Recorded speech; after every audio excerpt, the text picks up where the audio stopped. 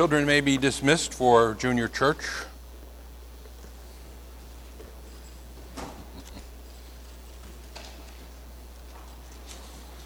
It's good to see you all. Feels like I've been away for a while, and it turns out I have been away for a while.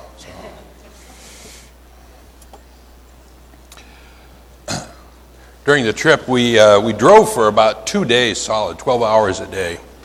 And as I was sitting there, I felt like asking the driver, "Are we there yet?" You know. And as I said that, I remember something my dad would always say to us. We'd say, "Are we there yet?" And he'd say, "Yes. Now we're just looking for a place to park," he would say. By the way, that answer didn't exactly satisfy either.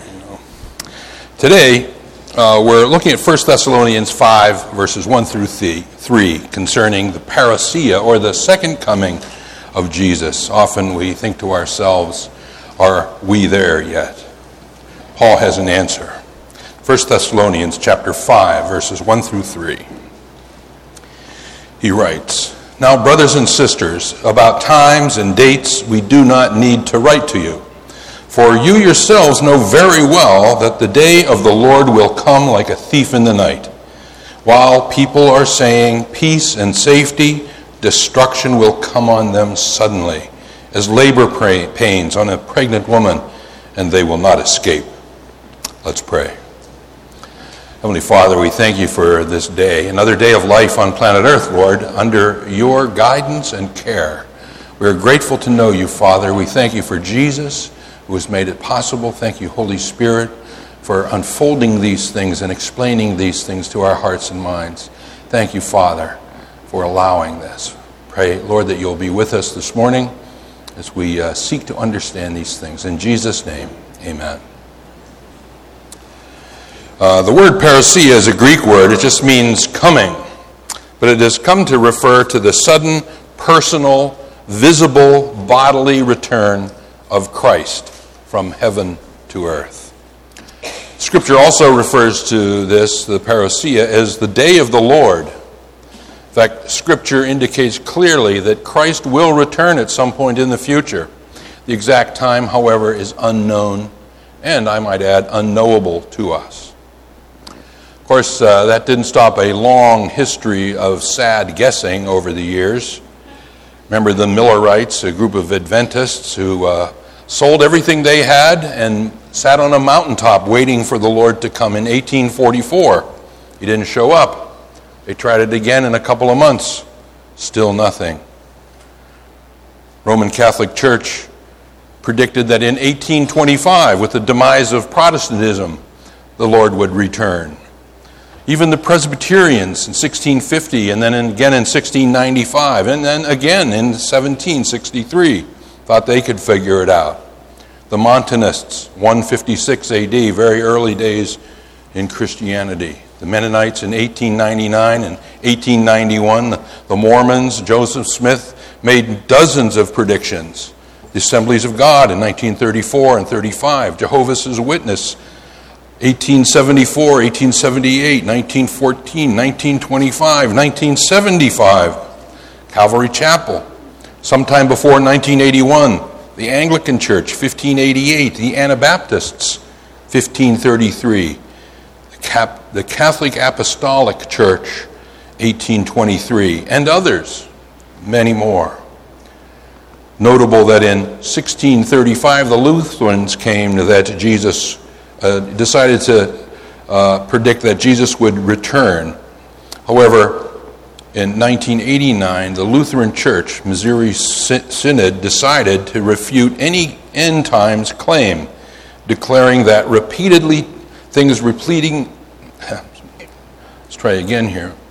declaring that repeatedly taught by Jesus and his apostles is the truth that the exact hour of Christ's coming remains hidden in the secret counsels of God. At last, a good idea. Paul says pretty much the same things. He says, I don't need to tell you because I've already told you. We know he is coming for sure, but we don't know when. But he will return. Then his victory will be complete. He will be the conquering Lord, not on a donkey, but on stallion, a war horse. At that point, his reign, which is at present in some ways only potential, and which many do not accept, will be total. He himself has said that his second coming will be in glory. Matthew 25:31. When the Son of Man comes in his glory, and all the angels with him, then he will sit on his glorious throne. It's like those legions of angels Jesus said he had available to rescue himself from the cross. Those legions of angels will in victory come with Jesus when he returns. The one who came in lowliness and humility and even humiliation will return in complete exaltation.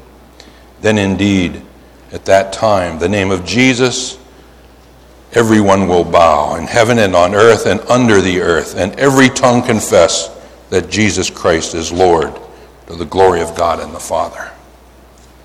So this is both an encouragement and a solemn warning. It's like in my house, your dad is coming home. Both brought elation and fear to me. And it depended on how I'd done that week. If I'd done my homework and been a good boy, which was rarity usually, the dad's return would be fraught with anxiety, because I knew the talk in the garage was going to be happening again, But other times it would be with exaltation, knowing my dad would be coming, and he would be there, and he would be available, and we could do things together. So there is an encouragement in Paul's warning, but in his encouragement here. But at the same time, it is a warning that he will come like a thief in the night, which means suddenly, unannounced. Paul had spoken of this when he was with them, and he evidently counted on their having learned well what he was teaching, for he had no need to include additional information. But the Thessalonians want some idea about the timing. And Paul basically says there is one thing certain, that we can't be certain, he says. But he says, while people are saying peace and safety, he will come.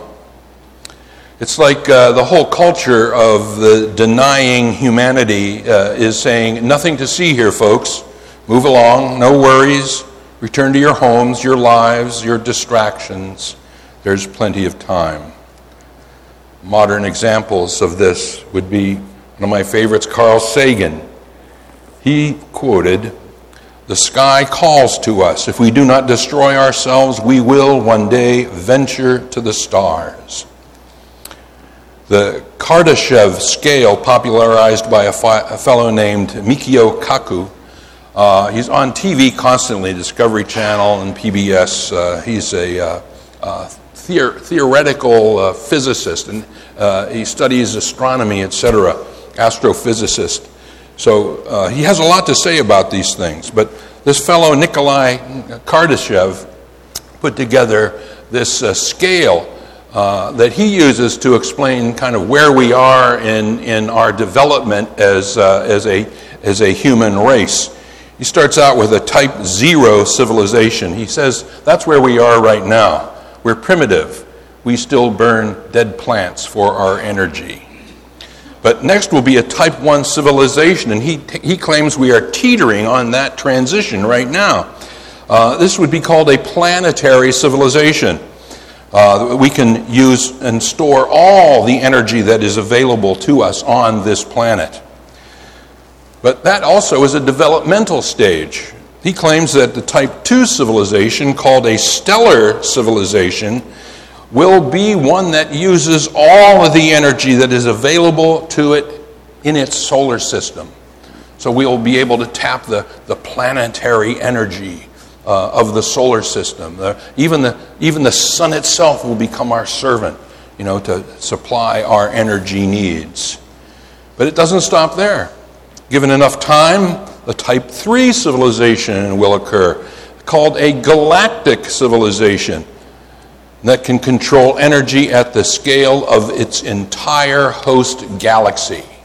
So the galaxy, that we call the Milky Way, you can see it on a clear night without any streetlights. That galaxy will become the means by which we can obtain energy to do whatever our heart desires. As long as humanity refrains from destroying itself, it will continue, theoretically, forever, continuing to evolve and develop. Humanity can exist forever if it wants it bad enough.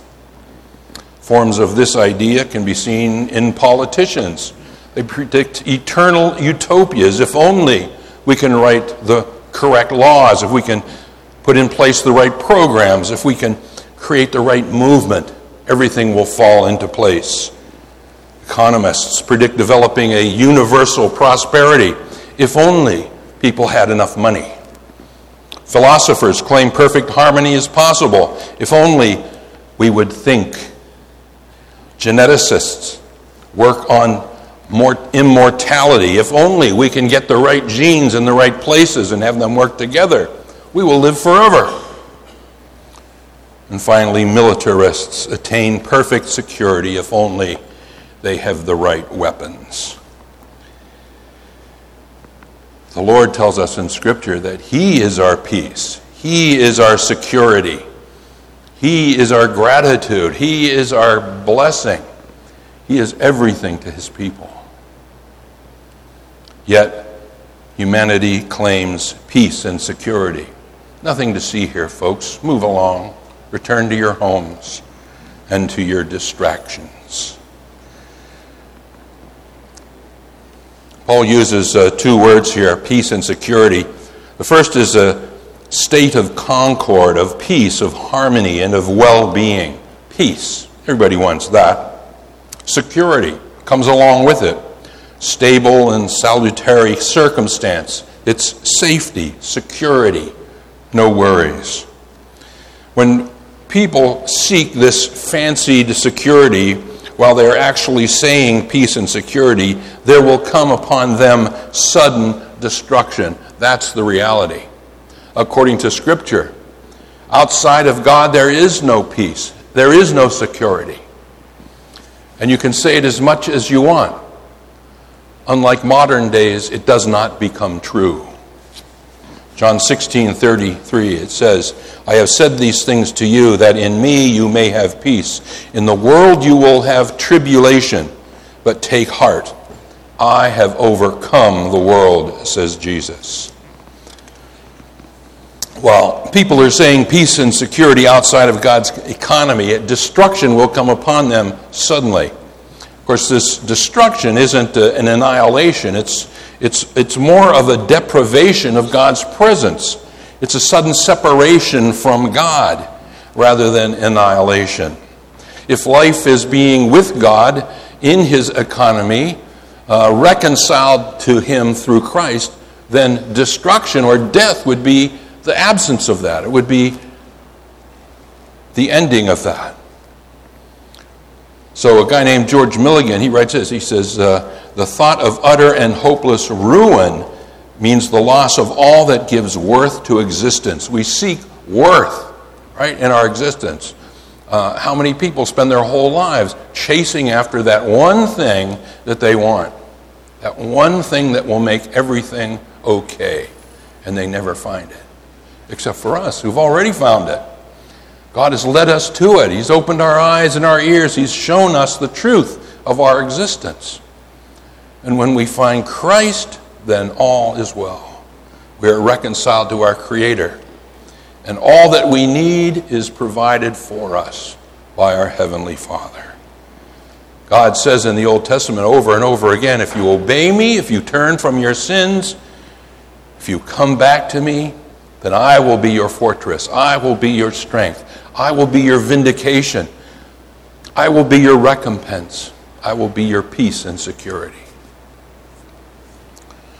This sudden end that Paul talks about with the Thessalonians is likened to the labor pains that come upon a pregnant woman.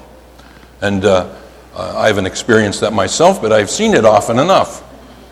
Where one day you're having breakfast and everything seems fine, and then boom, it is upon you. And there's no turning back. Off we go to the hospital. Of course, as the children progress, you're on your third or fourth or fifth or sixth child. Sometimes the trip to the hospital is interrupted by a blessed event, very often the case. So once it starts, it comes quick. So Paul is using that as a very apt, appropriate illustration of the sudden, inevitable, permanent thing that is happening in this return of Jesus. The Old Testament writes, Isaiah 13, for instance, "Wail, for the day of the Lord is near. As destruction from the Almighty it will come. Therefore all hands will be feeble. Every human heart will melt. They will be dismayed. Pangs of agony will seize them. They will be in anguish like a woman in labor. They will look aghast at one another. Their faces will be aflame." And Jeremiah 4:31, "For I heard a cry as of a woman in labor, anguish as of one giving birth to her first child, the cry of the daughter of Zion, gasping for breath, stretching out her hands. Woe is me, I am fainting before murderers." Dramatic, scary. It's, I don't know if I get these anxiety dreams even after all these years of preaching. When I'm about to go and preach, I get a dream without fail. And the dream goes like this. I'm minding my own business, right? And I walk into this building, and I'm greeted by a bunch of people, dignitaries, who say, "Oh, you're here at last, we can begin." And my response is, "What?" And I'm supposed to preach to this huge crowd, right? And I'm looking around, I don't have my Bible with me. I don't have my sermon notes, you know?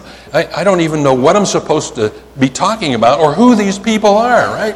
And yet there's this big crowd, and they're pressing me and pushing me and wanting me to do this immediately, and I'm aghast. So I start to look for my notes and my Bible, and I know it's just there, and I go there, and it's not there. So I keep looking, and as I'm looking, the anxiety is rising and rising, right? And then I realize I don't have any clothes on. It's a horror story. It just gets worse and worse and worse, right? And finally, I can't stand it anymore, and I wake up and I go, Oh, thank you, God. Thank you. And I have a prayer meeting right there in bed. You know, it's funny to think of it that way, but imagine a circumstance where you enter into a situation that you didn't know was coming, but is lethal. Is lethal. What do? Well, you say, "Woe is me." Like this woman. You say, "Woe is me, I am finished." Paul goes on. He finishes this short passage by saying, "And they will not escape." Sometimes the point of comparison with childbirth is the pain and the suddenness of it, but also the inevitability, the permanence of it is included in Paul's writing here. The latter point is underlined by the following: "They will not escape." It's the famous double negative, the emphatic form of the double negative. Now we know in English we hate the double negative because what it does is it cancels itself out. Two negatives is a positive, and that's the opposite of what you want to say. But in Greek and Hebrew, they can pile on negatives, right? And the more negatives, the more knowing that goes on. N-O-I-N-G, not K-N-O-I-G. So anyhow, the more no's you use, the stronger the negation, right? So you can just pile those babies on. It's like in Pennsylvanian. You know, I speak Pennsylvanian. We would say, "No, not never," right? That's a triple negative, right? It's 3 times more negative than a regular negative. The quadruple negative also is a Pennsylvania thing. It's no, not nothing, never.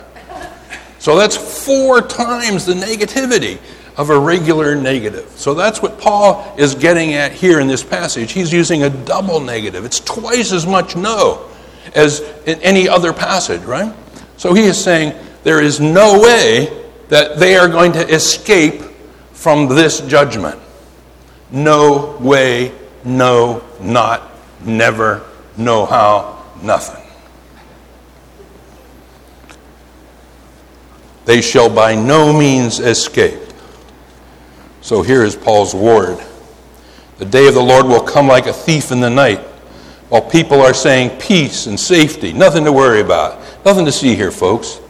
Destruction will come on them suddenly as labor pains of a pregnant woman, and they will not escape. How is this bleak outlook encouraging for people? Well, you got to go back to the beginning. Jesus is coming. It's certain. He will return. We just don't know when. What do? Well, Jesus himself gives us a beautiful parable from Matthew 25. Then the kingdom will be like 10 virgins who took their lamps and went to meet the bridegroom. 5 of them were foolish, 5 were wise. For when the foolish took their lamps, they took no oil with them, but the wise took flasks of oil with their lamps. As the bridegroom was delayed, they all became drowsy and slept. But at midnight there was a cry, "Here is the bridegroom! Come out to meet him." Sudden, right? Then all those virgins rose and trimmed their lamps. And the foolish said to the wise, "Give us some of your oil, for our lamps are going out." But the wise answered, saying, "Since there will not be enough for us and for you, go rather to the dealers and buy for yourselves." And while they were going to buy, the bridegroom came, and those who were ready went in with him to the marriage feast, and the door was shut. Afterward, the other virgins came also, saying, "Lord, Lord, open to us." But he answered, "Truly, I say to you, I do not know you. Watch, therefore, for you know neither the day nor the hour." Now, if you look this word up in a dictionary in the Greek, the word means to stay awake, to be watchful. Yeah, that's pretty obvious. Watch. Stay awake, be watchful. It can also mean to be in constant readiness, be on the alert, right? And that also fits well with the idea of a watchman, right? Watch. But there's a third meaning. It means to remain fully alive, to be alive. And I like that. Colossians 2:13, it says, "And you who were dead in your trespasses and the uncircumcision of your flesh, God made alive together with him, having forgiven us all our trespasses. In Christ, you are alive." How do we prepare for Jesus' return? Stay alive. Be alive. Be what Jesus has made you to be. Let us pray.